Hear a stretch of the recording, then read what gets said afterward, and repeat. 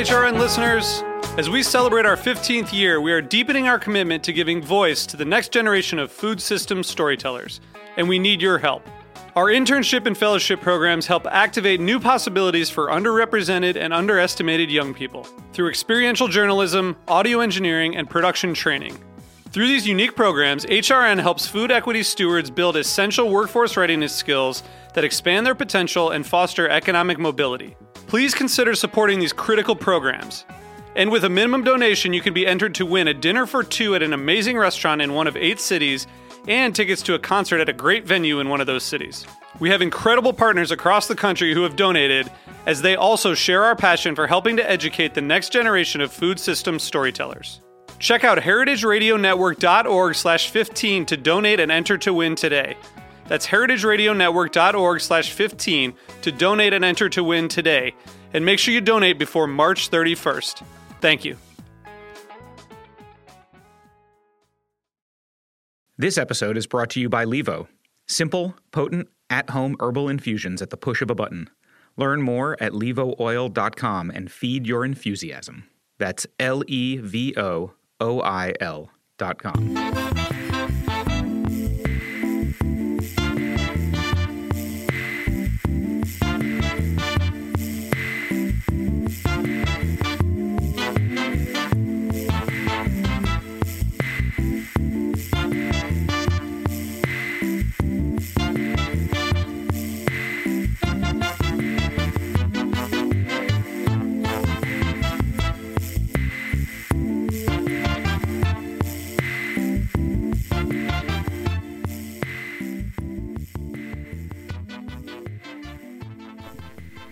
Hello, it's Sam from the Grape Nation.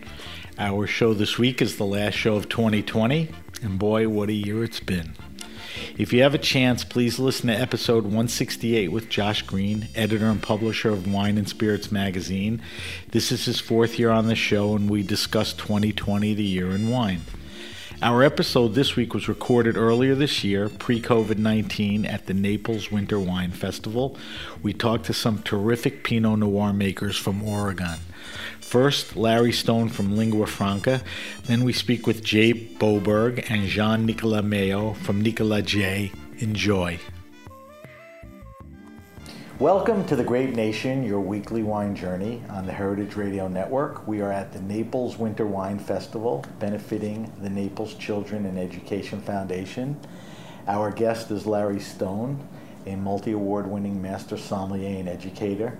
Larry has a deep wine history in the finest restaurants. He pursued his dream to make wine and owns a winery now. Larry is the founder of Lingua Franca Wines in Oregon. Welcome to the Grape Nation, Larry. It's a pleasure to be here, Sam. Thank you for sitting down with us. I've been meaning to get you on the show, and it was convenient that you were here at Naples, so I made sure that we could sit down. You've been at this a while, but that doesn't mean everybody knows, who you are and what you're doing, and I think the fun part is that you have a very interesting background. So give us a quick background on your journey in life and wine. That got you to, I think, a dream, which is your own winery. And there's a lot of hospitality in there, an MS, to walk me through that. Well, it was a long journey. It was a journey that started at the beginning of my life when both parents came from families which were very involved in food. My father's family had been bakers in Poland, part of Poland. It was Austro-Hungary, so it was Hungary at the time, and Austria, I should say, at the time. And then my mother grew up in a village in Romania where they were farmers and had been for many generations as well. But they also made wine. In fact, my mother's maiden name is Weinberger, which means Weinberger is a vineyard owner or vineyard grower. Grape grower, we'd probably say in English, or vigneron in French. Right. So it's a very good name. That's what winemakers are in French. And they made wine, actually. But that was only one of many agricultural products. And my mother didn't emphasize that at all. Despite the family name. She said, no, I grew up on a farm. We had goats, sheep, we had geese and cattle. And the thing she was most proud of was the thing that her father was probably proud of, which was that he was the town miller, because it was a communal mill, and every farmer who wanted to run the mill had to put a contract in, and the town council had to approve it. But it was a multicultural city because of its situation in the Austro-Hungarian Empire, so she grew up learning 7 languages when she was, because there were 6 official languages basically in the village she grew up in. If you were a farmer and you wanted to do something like that, you had to know them. And but my dad worked at the Pike Place Market in Seattle, where I grew up. He had emigrated because of the war and fought in the Second World War, like even at the Battle of the Bulge, food related at Pike. Well, but food at the Pike Place There are a lot Market. of flowers there and other he had trained. tchotchkes. No, it was food. No, that's today. Back then it was a farmer's market, and he was actually a high staller, so he bought produce from the farmers and then resold them, which is a business that his mother had in Vienna when he was a kid after the First World War. He helped his mother, and that's how he got the job. And so I was at the market with him. I learned about food. I learned about products, and they had wine at the table at least once a week, and I would try to blind taste it by the time I was 7, because by the time I was 7, my dad joined my uncle. My mother's sister married a gentleman from Sweden who imported Swedish crystals. So they had decanters and wine glasses, and I'd go to their house, and all the bottles of wine had been decanted ahead of time. It was only in a beautiful crystal decanter. I'd say, let me see if I could blind taste. I don't know why. I think I must have seen some film or some TV show where someone was blind tasting, and I thought I could do it because I thought I had a good nose. I started cooking at the time as well. And I could identify the wines pretty soon. I could identify the varietals. I could identify whether they're Old World or New World. But it was a limited set that my parents and my aunt and uncle drank. That you were exposed to. Yeah, that I was exposed to. But you hit the ground running. But you were nailing it early? Yeah, I was nailing it early, so I thought it was funny. They let me do it. And that led to making wine when I was 13. And then I went into chemistry in college. And I realized I hated being in a lab because the thing I loved about chemistry was the way things went together. So I loved the theory, and I loved cooking, and I loved wine making. And then, so I went into humanities, and when I was writing my doctoral dissertation, I got my first job as a sommelier. But by that time, I had already lived in Europe. I had a Fulbright scholarship. Jesus, and Larry. and I was finishing my doctoral dissertation so I could be a professor. I was already an acting instructor. And luckily, a friend of mine who was studying medieval poetry, who had to work as a bartender. I was teaching English and German. Why are all the medieval poets bartenders? Right. Well, because there's no one wants it. There's a very limited group of people. That's so right. so but he made a lot of money writing tech books. The original, in the old days, you had books that came with your computer that explained how to run them. So he wrote the manuals for the computers, and he made a fortune with Microsoft, and he retired at age 40. But he regrets that he got me the job as a sommelier. He was a bartender. He said, you could get this job as a sommelier, work less hours, fewer hours, and make more money than teaching full-time, which you're doing at the UW. I was an instructor, an acting instructor at the UW, 3 classes. That guy, that friend, was the transition. He was a transition. Now your life and then career, within 4 years, love. I became the best sommelier in the United States. And then 6 years later, These are all competitions, right? I won the competition of best sommelier in America. And then 2 years after that, I won the title of the best sommelier in the world. So where does then and the same year I all? became a master sommelier. So I won the title for best sommelier in the world about 2 months after I got the title of got the diploma of master sommelier, and I was the 9th in America. And That's now, right. The 9th. That's worth noting because, I've been doing the show for over 3 years, and I've had a bunch of sommeliers on. But we go back. You were there. What I'm interested about is, once you figured this was your love and you put were all your waking hours studying and tasting? I mean, was it? Well, I studied more. The MS, you were on the ground with practical experience. Yeah. But to get the MS. No, actually, that's kind of embarrassing because, when I was already 12, I told you I made wine when I was 13. By the time I was 13, I'd read Alexis Lechin's Encyclopedia of Wine. I had read Hugh Johnson didn't come out yet, so it was later. But I also read, there were books by Kunke and Maynard Amarine. I read all the college textbooks on wine because, as I said, I already trained in chemistry as a high school student. I was an honors student. I was a high school student. I was a National Merit Scholar. So I read all these books. It was fun. For me, it wasn't serious science. It was applied science, and it was easy for me to understand. And I loved wine, so I wanted to know the difference between the acid structure of a Mosel and a Rhine Riesling, for example. So I studied that, and I studied the panoply of acids in them and the varying percentages, how they related. So when I made my first wine, I already knew that I should have a little more malic acid remaining in the wine than I would if it were from the Rhine. And so this was all very key to the type of wines you wanted. Yeah, I loved definition and acid. I loved Loire Valley wines and Chablis and Mosel more than Rhine and Mosel Czar. And so I loved the slatiness, I loved mineral qualities because they were so interesting and unique. And so when by the time I studied for the master test, I had already studied for 2 years. What year, just for context? That was 1988. 88. And I was also I didn't want to take it because that same year was the title for best sommelier in the world. And I was studying for that because I had won the title of best in America. Your time could only be pointed towards one of those. That's what I thought. Right? Yeah, but then Fred Dame came around. I crossed paths with Fred Dame, and Fred Dame said, "You have to take the masters." And I said, "Why?" He said, "I'm studying for this thing." And he goes, "You're the best sommelier in America. You've won that award. Why don't you?" Sounds a little selfish. And he goes, "You have to show all the other sommeliers, the young sommeliers who are trying to train in the United States now, that it's important to become a master sommelier. You may not pass, but you have to take it." And I said, "It's only 3 months from now. I've been training for this French-only exam, and I'm not ready because I don't think I can pass it, because even though I did know more about North American wines and other wines and German wines, and there's a service aspect and all the other. Well, I'd been working as a sommelier already, so that wasn't that hard for me. But I was worried about the study, the theoretical aspect, because I didn't train for it. But then I knew I was like the stuff that you have been just taking in all the. Well, I have been, and so basically I had 3 months to study to catch up. It was more like review all the things I already knew about the New World, and in 3 months I had the test, and I thought, well, I won't pass, but I'll view it as an opportunity to learn what the test is about, and then I can come back and take it later. But it'll be good training. What I thought in my mind was it would be good training for the World Championship, because the last test I took that I won was 2 years earlier, and so I hadn't taken any tests since then. I was out of the test competition mode. It's so intense, you just drop it for a while. Yeah. Rest your mind. Well, you just don't think that way. Right. A competition is very specific. Knowledge is one thing, but a test or a competition is different. And so I thought, I'll take this test. It'll be good preparation. Just as a test, it's good preparation to get in the mindset of what I have to do in a test. It'll be different questions, but the framework will be the same. And so when I took the test, I was the only one to pass that year. And I think I passed really predominantly because I had no pressure. I didn't think I could pass. I didn't expect to pass. But then the questions, I was lucky. All the questions they asked me, well, not all the questions they asked me I could answer, but the ones I couldn't answer, I just said I can't answer that one. They had to relate to cocktails. I hated cocktails. I didn't want anything to do with cocktails. But I had to know a few I knew, and I knew a few, but I couldn't answer the detailed question.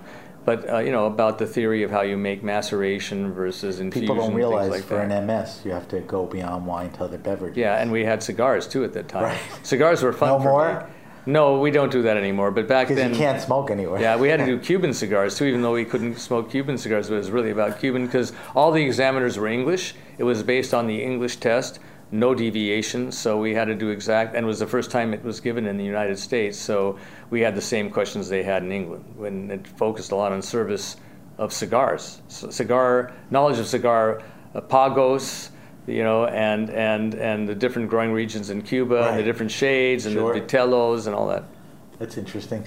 One of the things you didn't talk about, you talked about all the competitions in the MS. You were heavily involved in hospitality. Yes. Tell me, take me chronologically through, while you were doing all this, you were on the floor of some of the best and most interesting places. Well, yes. In Seattle, when I started, I started off at a great restaurant which is on the waterfront, and we did almost 800 covers a night with sailors, businessmen, all sorts of walks of life. It wasn't very expensive, but they had the most extensive wine list in the region in Seattle, and it was international. And the owner had been a sommelier, and so he had 6 different wine glasses. Wow! And it was an amazing. Ahead of his time. We had way ahead of his time. We had a Cruvenet machine, the first one west of the Mississippi. The mayor of Seattle came to inaugurate it. We weren't far from City Hall, and so he came down, and we had a great time.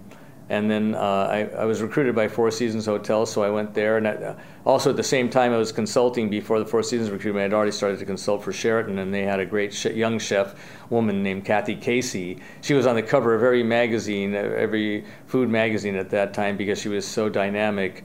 And I was the wine. I bought the wine for her restaurant at another hotel, at Fuller's Restaurant in the Sheraton at the time in Seattle. It was great. And then I was hired by Four Seasons, and they hired me just as an employee, not as a manager or anything. But they paid me a lot more than the Red Cabbage where I'd worked, where we had the great wine program, had paid, and they wanted me to develop theirs. So I was free still to consult for the Sheraton and still work at the Four Seasons because I wasn't a manager. If I had been a manager, I would have been prohibited from working for any competition. But then one day, the head of the operations for the whole company came to town, had dinner at Fuller's because they heard a lot of good things about Fuller's and the wine program there, and he wanted to check it out. And he saw my name on the menu of Fuller's as being the famous, Larry Stone, great sommelier, wine consultant for the wine buyer for the list. And he came back to the hotel immediately, saw me on the floor of the restaurant, which is the Georgian room, and said, "You're not allowed to work for other hotels." And I go, "No, I'm just a line employee. I'm an hourly employee. I'm allowed to do that in my spare time if it doesn't interfere with my duties here." And he said, "You are?" I go, "Yeah." And so from that point on, I was not only was I the manager, but they allowed me to end my contract with the other restaurant, but I could no longer do that again, with other properties. And I was corporate. I helped to develop the Four Seasons wine program out of Toronto. Helped develop that for the first time, and then I won the title while I was doing that. I won the title of Best Sommelier in the World, and I went to Charlie Trotter's. In Chicago, which at that time was a relatively unknown, locally recognized, but not known nationally really. Right. But people were starting to talk about it, and then I became. And Chicago wasn't the restaurant scene then that it is today with Grant Achatz and all these other. No. They came out of Charlie Trotter's. They were an outgrowth of that. The thing that was there that was good was some French restaurants. They had Les Nomades, which is still there, run by Mary Beth Liccione and Roland, who worked at Le Francais. And Le Francais was the mothership of all the great French chefs in the area. It was a Lyonnais chef, Jean Banchet, who was an amazing inspiration for American chefs at the time, someone like Jean-Louis Paladin a decade later. But he did old Lyonnais food with a lot of liaisons made with foie gras and an egg and very rich dishes, traditional, old style. Yeah. And the service was right out of Lyon, with the guéridon and the French waiters. And it was amazing. I ate there a few times before it changed hands. So, but what was different, the different departure was that when Charlie Trotter came on board, he rejected all that. He wanted to do what was new. He wanted to do what Freddy Girardet was doing in Switzerland. He wanted to do what was happening in Eugénie-les-Bains. He wanted to do what Marco Pierre White was doing in London. He wanted to do what Georges Blanc was doing with vegetables. So he was trying to start that in Chicago, of all places. Now, New York would have been a different story, but in Chicago it was unheard of. Right. So when he did this, it was, and he got me, because his dishes were a little wild and they didn't work with wine, but when he got together with me, the idea was to make dishes that worked as creative entities on their own right, very modern, very groundbreaking, but also would work with wine.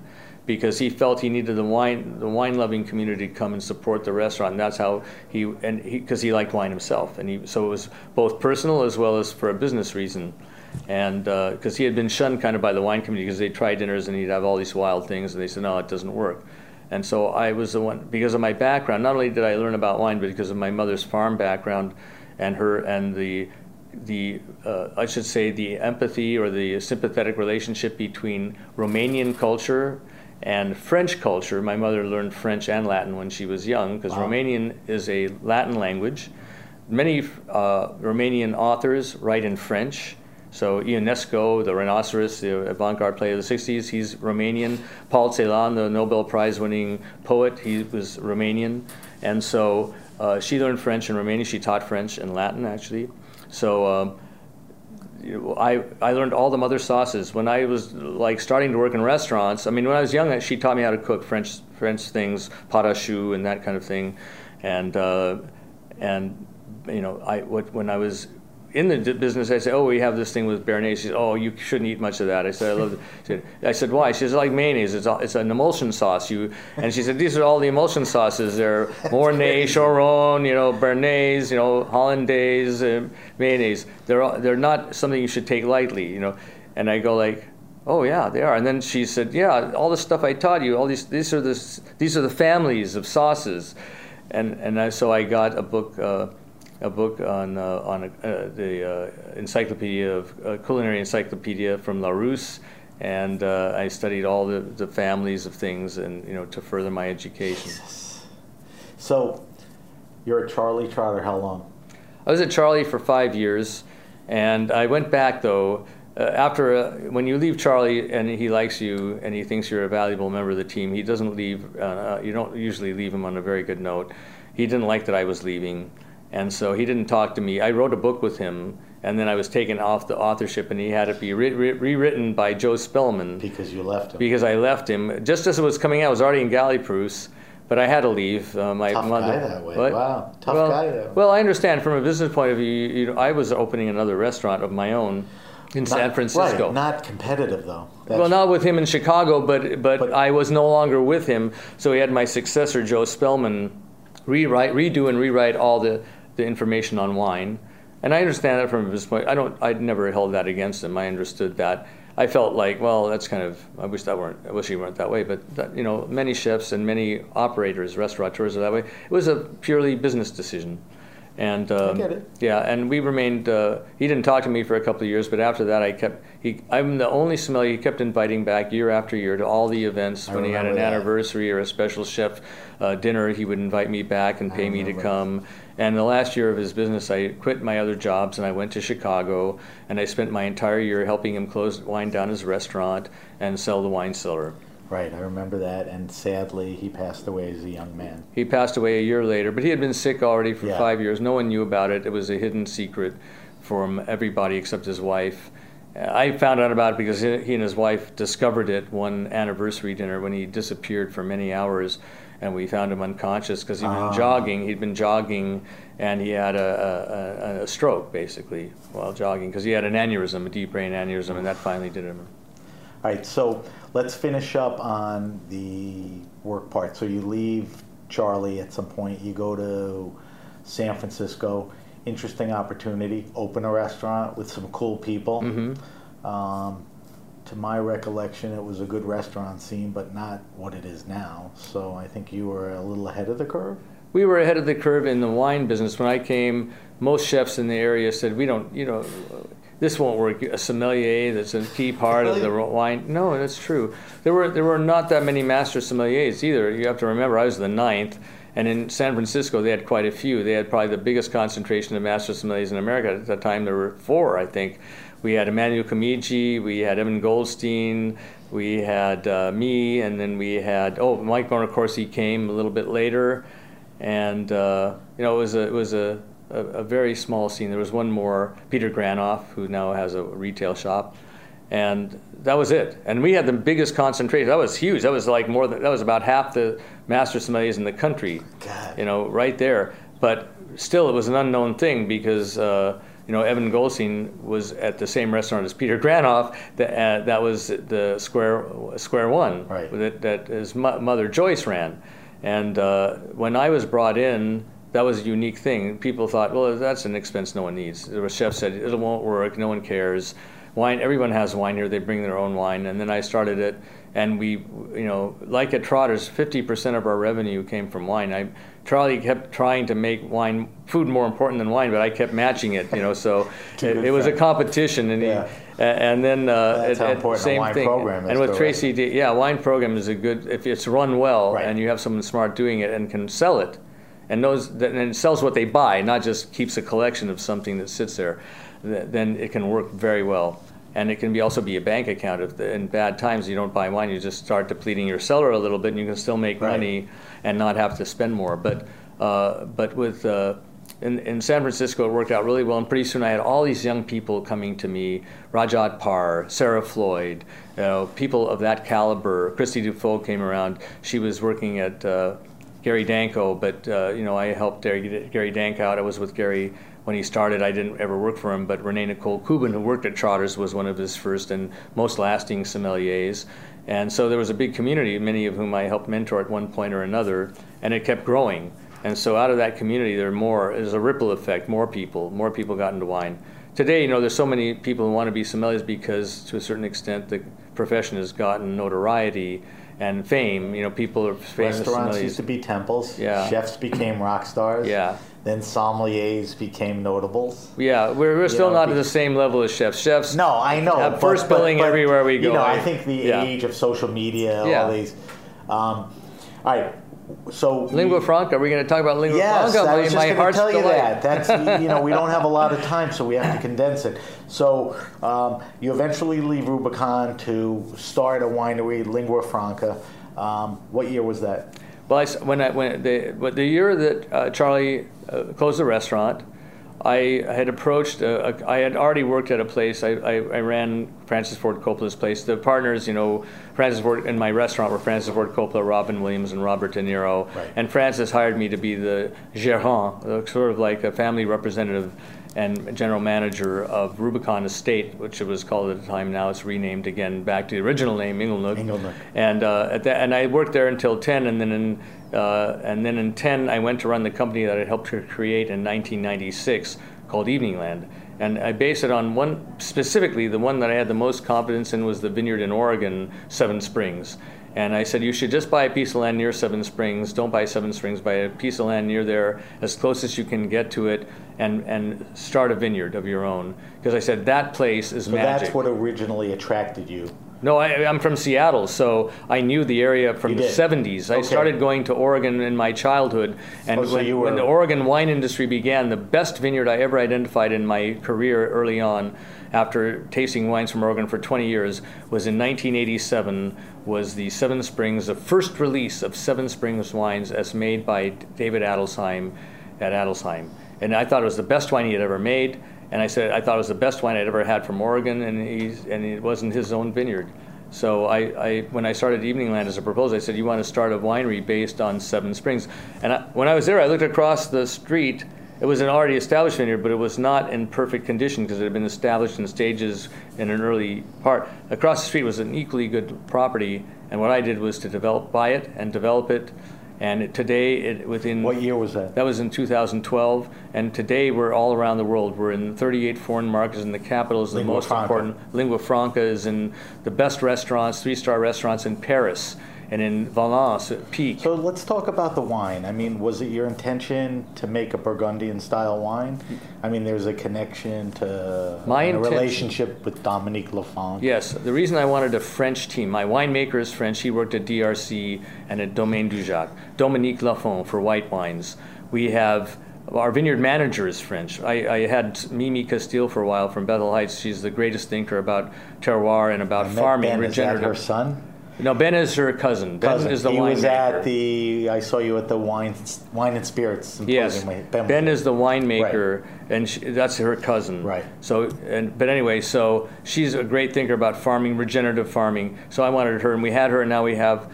But the reason I wanted a French team is that I didn't want to make French wine. I'm not making Burgundian wine. I'm making Oregonian wine. I'm making wine of terroir. That's how you answer the question. Yes. Wine of terroir. My wine is to be a transparent expression of the exceptional terroir we have at Lingua Franca Estate and in the Old Amity Hills, and that part of the Old Amity Hills that stretches from Christum to me. Or maybe to Bethel Heights and me. It's the best part, I think, of Oregon because we have the Van Duzer corridor winds coming over the hill. It's like air conditioning all summer. We face due east. We have much longer summer hours of sunlight than anywhere in California, and the cool temperatures. So we can have a fully ripe wine at 12 or 12.5 degrees, fully ripe. In fact, even sometimes too ripe at 12.5. And yet the alcohols the flavor expression is amazing, and the colors are beautiful. But here's another thing that's important. You observe some pretty strict practices in the vineyards and in the cellar. Talk to me about that quickly. Well, we try to practice. We do practice a minimal of organic farming. We try to do biodynamic things as well, but we think it's thoughtful application of biodynamic principles, which includes some organic techniques. For example, it's not permitted under biodynamic farming to use cinnamon oil sprays for fungicides. So if you have mildew, you have to use sulfur.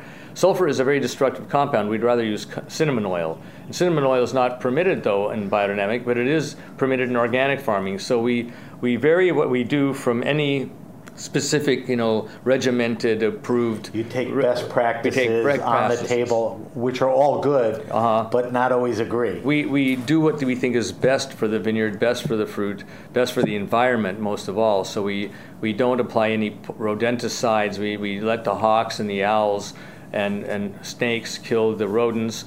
We have rabbits. We don't, or quail. We let the foxes eat it. We let the hawks eat it. It's an ecosystem, and we let it be strong. And around us, it creates more biodiversity, which creates very beautiful expression of terroir flavors coming from that specific site, rather than trying to just make it eradicate things and let it grow. That's not what it's about. It's about the things that come from the place. Right. So we have to wrap up. But how many wines are you making? Well, we sell in the market about 6 wines. 6 wines. But we make at least 10 a year. But we sell a few of them only at the winery to people who buy online at linguafranca.wine, because that's where if people want more information. Yeah, if they want more, they can get it. Lingua FRANCA.wine. Wine. Not .com. .wine. All right. I'm all about wine. I'm not about com. Okay. Larry, we have to wrap up. I could sit here with you for hours. So look out for Larry's wines in Lingua Franca. I think you'll enjoy them a lot. Thank you to Larry Stone. Larry Stone is a master sommelier. He's the founder of Lingua Franca and obviously has a very colorful background. I'm Sam Ben-Ruby, and you've been listening to The Grape Nation on Heritage Radio. Thank you, Sam. Thank you, Larry.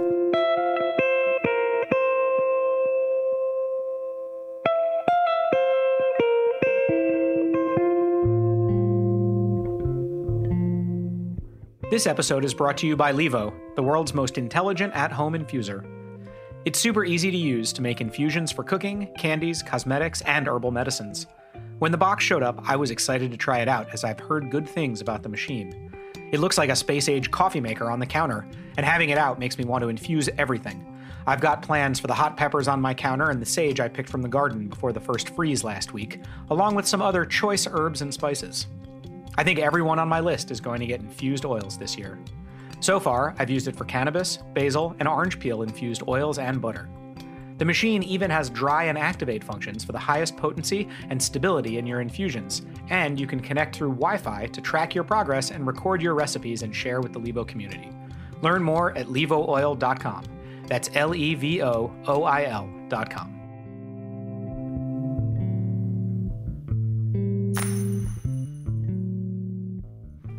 Welcome to the Grape Nation, your weekly wine journey on the Heritage Radio Network. We are at the Naples Winter Wine Festival, benefiting the Naples Children and Education Foundation.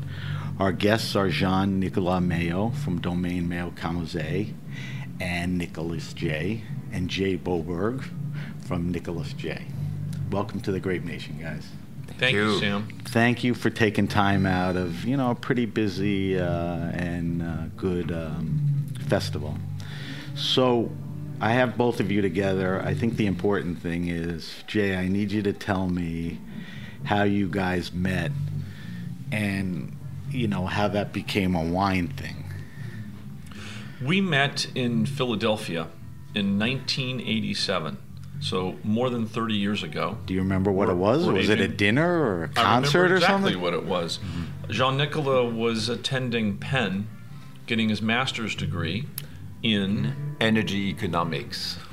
And his classmate, or a student that was going through the master's program, is none other than my sister, Jill Boberg. Okay. And I was in Philadelphia with a band, and my sister said she was having some of her friends over for a dinner party, and she invited me to come over before the show, and I met Jean-Nicolas, and that was the start of our friendship. So what were you doing at that point? You were finishing school? Yes, I was finishing school. I knew I was... Was this grad work or? Yes. Okay. Were you at university in France? Yes, I was at business school in France. I knew, and I had studied also at Dijon University and done an enology degree. So I knew I was going to go back to the family domain. I was not sure this would be lasting and going on for that long. And both the business degree in Paris and that degree in Philadelphia was a kind of a backup plan, if you wish. So at the time I was... Up to what? Like your father's going to throw you out or something? Yeah, well, it's a good... yes, it's a good family story, actually, because... We were in the position of really deciding within the family whether we would keep the domain or not. And we had come to the conclusion for various reasons that somebody at the family needed to be on the spot. And I was designated to be this one in the family. And more family choice than your choice. Like yes, you're the guy. Yes, okay. yes. And you're the guy, you're the only one to do it, to be able to do it, etc., etc. But my father had said, well, if you don't like it in Vaud-Normanais, if you don't like the business, I need you 2-3 years on the spot, and then we'll find a solution. But at least the domain will will be started. Right. So that was the point I was at that moment. Right. So when you returned after school, you jumped right into the business? Absolutely. Yes. Beginning of '89. Yes. That was '89? Yes. Wow. Going back a little. Now this guy has a wine background. You don't have a wine background, but you're now a winemaker and a wine guy. Talk to me a little about, what you did. I mean, you're not doing it now, but for many years you were in the music business. Yes. Not just schlepping records. No, I wasn't schlepping records. I started a record label called IRS Records with my partner Miles Copeland. And now Miles is Stuart's brother? Stuart Copeland's older brother, right, who was the manager of the Police. Right. And I had worked with the Police when I was in college. I was the concert booker at UCLA and had booked a lot of shows. And I met Miles and worked with the Police. And then at one point he approached me about starting a label and some crazy offer like, I can't really pay you anything, but we'll co-own it. And I was either stupid enough or smart enough to think that that was a very good idea. And we launched IRS. Idea-wise, I get that, but it's something you wanted to do. I mean, I was a classical guitar player. I spent all my money on records and stereo music was equipment. definitely a direction that made sense. Music was my passion. I mean, music was a huge passion. So I was fortunate in the sense that I was able to turn my avocation into a vocation. I never would have thought I would have actually been able to make a living doing it, but we signed Oingo Boingo and the Go-Go's, and then I signed REM, and we were off to the races. What year did the label form? 1979. 79. Our first release was the Buzzcocks, Singles all Going good stuff. Steady. You haven't named a bad band. I mean, Danny, what's his name from Oingo Boingo? He's like the biggest music scorer for movies, right? He is indeed. It's crazy. Very talented guy. Yeah. So you do that for how long? Well, I just want to point out, I was introduced to wine as well in college, and really became interested in wine. I mean, all the way through my music career, I was sort of known as the wine guy in the music industry. I used to... But the touch point was in school, in college? Yes. Was it a friend or a group? My roommate worked for a wine distributor in the summer, and so he had access on a wine thing, and I saw food and wine together in a way that sort of the light bulb went off, and I loved to cook as it was, and that started a lifelong sort of passion for wine. And because I was traveling so much, and I had made some interesting friends early on, I met Kermit Lynch very early, I met a bunch of different people, this guy at the Burgundy shop in New York, and they would introduce me to different producers and different people, and then when I would travel with the bands or travel for work, I would go see regions. So yeah, I've been to many different, Australia, New Zealand, France, Germany. I've been to a lot of different wine regions. And in fact, even within the music business, when we would do events for like radio programmers or for retailers, and we were of course competing against the Warners and the Sonys and the big companies, my angle for little IRS, the indie, was I would invite winemakers to be our guests, and we would do wine dinners. Jean-Nicolas actually even came over and attended one as our guest, and so all the radio station people would come to our wine dinner because it was unique, because cool, it was unique and cool. And but then, did people appreciate it? Absolutely. I mean, they knew that you were putting an effort in and bringing guys like, hey, these guys have great wine. There was a shocking amount of overflow or interaction between music and arts people and wine people. And actually, to go to your second part of your question, when Jean-Nicolas and I embarked upon this, and I started actually being in the wine business versus being a wine guy and buying wine and drinking wine and talking about wine, one of the things I noticed was how similar the businesses are, or at least were. Music is no longer a physical product, it's a digital product, but back when you were selling music through record stores and you had distributors in each state and each country, and you were dependent upon radio programmers to play your records on the radio, not too dissimilar than being dependent on sommeliers putting your wine on the wine list. It's a similar setup. And getting your wine into wine shops. It's a good point, because you saw the business change like nothing else. Wine really hasn't changed much. No, I hope it doesn't go digital. No, it's going to be tough. When you were in Philly and met Jean-Nicolas, did you realize, like, this guy's from, a great French Burgundy family? Yes, I didn't. I had I believe I'd had a male wine before. I think Kermit or Martine. Somebody turned me on to the domain, and so I knew of it. But I honestly really couldn't afford those wines. But Henri Jayer was making the wines, they and were I knew a lot about cheaper that. then. Well, you'll tell me a little about Jayer and the effect that he has. So you're part of this, legacy. I mean, I can't. Compliment or give enough high praise. I mean, it's one of the great Burgundy houses, truly one of the more celebrated wines. I'm just curious why you decided to branch out and why Oregon. Some of it's obvious, because Pinot, Burgundy and all that, but was Jay the influence or? Yes, of course. Yes, I think that was an opportunity I thought I could not miss. Of course, I was cautious at first because I really wanted to capitalize on my experience and with the reputation of the domain. I wanted to make sure we could make great wine. But I guess this is something I had, a kind of yearning I had in me, and Burgundy. It's difficult to expand in Burgundy because when we restarted our family domain, we had a lot of investments to do. So wait, back up for a second. Why do you have to restart? I mean, what happened that there was that change or prompted that? Well, my father inherited the domain from the Camuset family in 1959. Back then, it was a domain that was organized with tenants. The Camuset family was not directly working on the domain. And my father kept that arrangement. He had a career in Paris, and that was very practical for him. And that was part of the decision process of me going back to the domain, because that arrangement was becoming a little bit more fragile in the 80s.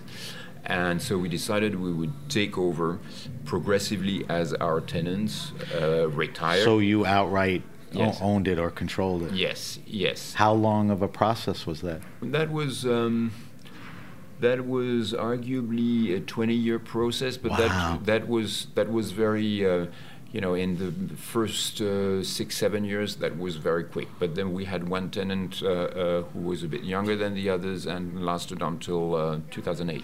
Wow. So we had a lot of investment to do, and then not necessarily a lot of money to invest in buying vineyards. I had started also a négociant business in Burgundy in '99. That is, we were buying grapes. You could go wherever you want. Yes, to put together yes. versus your own properties. Yes, but that to make that development properly, I thought I came to the conclusion it had to be kept relatively small and relatively modest, because if you want to do that properly in the same spirit as you grow grapes in your own domain, this is the conclusion I came to. So basically, growing in Burgundy, if you wanted to maintain the quality, was going to be very slow. So I had this envy, this yearning in me to start something else. And but Oregon, because it made sense. Were you looking at other? Yes, Oregon, because it made sense, and because I had this opportunity with Jay. Jay, was Oregon. Yes. Were you open with Jean-Nicolas as to where, or it kind of pointed to Oregon?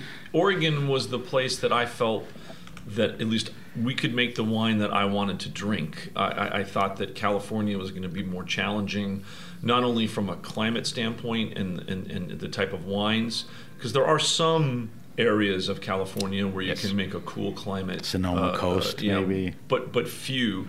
But also there were the economics. And the economics in California are extremely property-wise, just to Costs, acquire? Yeah. Everything, the vineyards, everything. And, people joke with me all the time, how do you get a small fortune, start out with a large fortune and go in the How do you wine make business? $1 million in wine, start with 5? Right, exactly. And so I certainly didn't want to be that guy, and Jean-Nicolas had no interest in being that guy. And so Oregon made sense not only from, first and foremost, was we felt we could make a world-class wine there once we'd done the research. Secondly is that you had a community that was up and coming and was doing, we thought, all the right things in terms with Pinot Camp and IPNC and very collaborative. What year is this when you start literally roaming the land? 2012. Okay, so 7 years ago.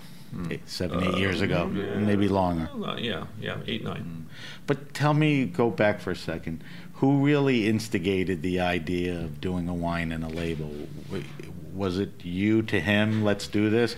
Was it you, Jay, to Jean-Nicolas? Well, the project evolved somewhat. At first, it was there was a question of buying a label. You were involved in a project that was going a much bigger project. Initially, that was to buy an existing label. And that did not work, and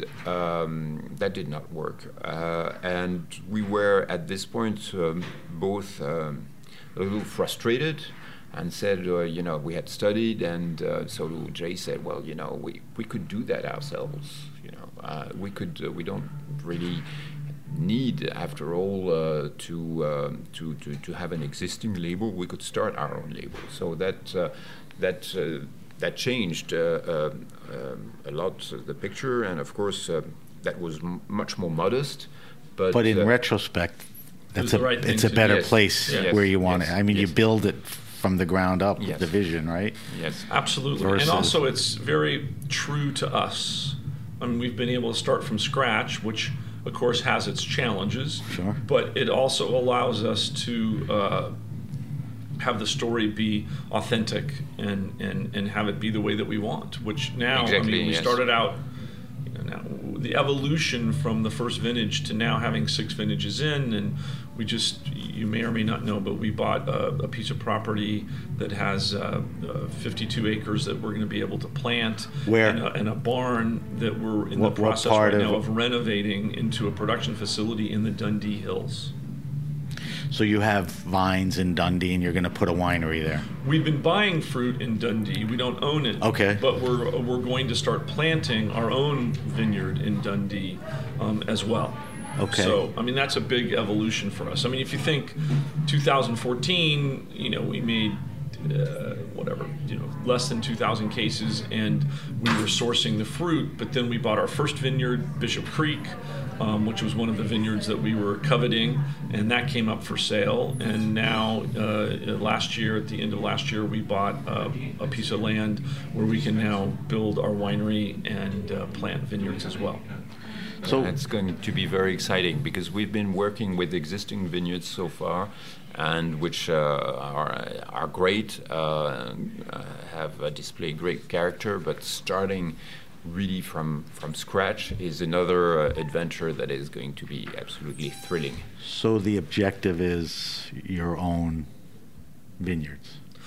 Yes, I think we'll continue to buy fruit. You'll do from, both. We have long-term relationships with and these you're happy farmers, with and the we love practices and I'm happy. the product and all. Yes, exactly. I mean, And you know what you want. Well, I think we've become hooked to some of these vineyards, and we love the wine. Well, let's talk about the wine. When you decided to make a wine, do you naturally or typically say this is going to be a Burgundian wine, or you have to look at the site and the terroir and make a wine that expresses that, or both? I mean, what was the vision of the type of wine? And that's a question for both of you, because obviously, Jay, you too, here's what I think I'd like to make too. I'm perhaps going to disappoint you, but there was no vision. Okay. At first. No, that makes me feel good, because we're not always all prepared, right? No, there was no vision. There was really the idea of being ready to watch what would come from these vineyards and see what would be the outcome. I was certainly not coming to Oregon saying, well, I want to make Burgundy in Oregon. This would have been a failure from the start. And not possible. So so you carried none of the Jair philosophy into the wine? I do. It's absolutely. It's the canvas of techniques are the same in Burgundy and Oregon, but I didn't know exactly what to expect, and I really within that canvas, I really let the vineyards express themselves, and hoped that it would come up with things I liked and that people would like to. But I'm not really crafting a wine in a certain direction. I'm doing the wine and see how it goes and say, well, it's great. We have a great structure there in a great natural structure. That would be the Bishop Creek, for example. Let's see how we can fine-tune that character with the Dundee Hills. So it's a blank canvas in a way. It's like, let's look at what's here and we'll make the wine based on. Yes, and we'll take what comes from the vineyard, hope that it's great, and we've come across great outcomes from time to time, and refine and work and see how we can even do better afterwards. I think just to expand on that a bit, what you're really asking, Sam, we didn't go into it to make a particular product, and certainly there are a lot of wines in the marketplace. And you had a template of some sort if you wanted, or the expertise. What we had is the expertise. Right. I mean, I had a partner who is, one of the great makers of Pinot Noir in the world, and as he said, I mean, we went into it seeing what the vineyards offered. But I think it's important to know that we had drank a lot of wine together, and when he would come to California to do his marketing for Mayo Camazé, he would stay with me. I got to be his +1 at dinners he would go to and so forth, and so he knew my palate. And we like the same things. I mean, in terms of the style of wine, we both have the same goals, and I think. When people ask me the question that you did, so what kind of wine were you trying to make? And the answer is we were trying to make a wine that we wanted to drink. And you were at the point where you know each other so well, it kind of was a natural. We have very similar taste. I mean, I think we're shooting for the same things. If you put 5 wines on the table and had us all drink them, had each of us drink them, we would probably end up picking the same wines that we like. I mean, we have very similar taste, and I think it's important. And it's all still working. Yes. You're not. Your vision is shared still, and you're happy with the current progress. I know his tastes better now. Okay, well that's an evolution too. Yes. Personality, taste, all of that stuff. You mentioned different things, but I want to tie it together a little. Let's talk about the wine specifically. I mean, are you making, 4 wines, or how many? Yes, four five sites, or? Yes, we make 3 single vineyards. Let's talk about, Yes. tick them off. So what are the vineyards? So we have our estate vineyard, Bishop Creek, in Yamel Carlton. We have the Nisa vineyard in the Dundee Hills, and Momtazi vineyard in McMinnville. We also make a blend of all the wines. Of those 3 sites? Of those, or whatever you decide you want. 3 sites plus 5 others. 5 others. We have 8 vineyards altogether for which we source fruit. And I'm confused, but that's me. There are 3 single vineyard designates? Yes. Yes. The way it worked is that our focus was to work a blend, to really to launch the brand, to launch the style of the wine, and work really a blend that would really represent the spirit of the Willamette Valley. But during that process, I came through really wines which I thought were remarkable, had great character, and that I really also wanted to show. And this is how we decided we would we'd carve a small piece of these 3 vineyards to really show them and show the diversity of style and how great and different the offerings and show the elements of the Willamette Valley. So our Willamette Valley is really meant to be, those 8 vineyards were the result of what we thought were the best representation, the finest sites, the finest fruit, and the idea was to blend them together in a way that created this sort of penultimate expression of the vintage. So it's slightly different amounts of each vineyard from vintage to vintage to vintage, but the same vineyards. Right. And so Jean-Nicolas is able to blend and sort of adjust the vintage, adjust the wine for each vintage to really, in theory, come up with the best wine for the Willamette Valley. It's interesting that you're able to take advantage of different sites. I mean, Yes. we know great wineries there that are just in one region. How do we get the wines? I've actually seen them in good stores. Yes, we're in now about 15 states. Okay. We're also available through our website, and we are able to ship to all but maybe 4 or 5 states. Tell me the website. The website is www.Nicolas-Jay. Nicolas. No H. Did I say H? No, I know. Oh. I'm saying that because people always in America, Right. Nicolas is with an H. Dash. It's Nicolas-Jay.com. Right. So you can go there.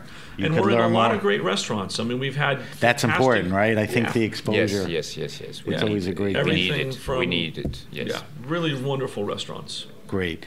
I could sit here all day, talk about the family business, talk about the record business, Us but we too. got to wrap Us up. too. Yes, I us know you have too. a busy day today. I want to thank Jean-Nicolas-Jay and Jay Boberg, their project together, and you got a little insight into it, is Nicolas-Jay. It's a Oregon Pinot Noir, and we talked about how you can get it.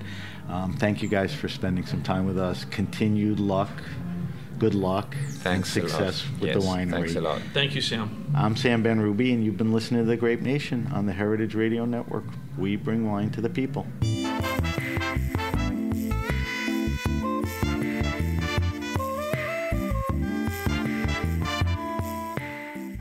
The Grape Nation is powered by Simplecast. Thanks for listening to Heritage Radio Network, food radio supported by you. For our freshest content, subscribe to our newsletter. Enter your email at the bottom of our website, heritageradionetwork.org. Connect with us on Instagram and Twitter at heritage_radio. You can also find us at facebook.com/Heritage Radio Network. Heritage Radio Network is a nonprofit organization driving conversations to make the world a better, fairer, more delicious place. And we couldn't do it without support from listeners like you. Want to be part of the food world's most innovative community?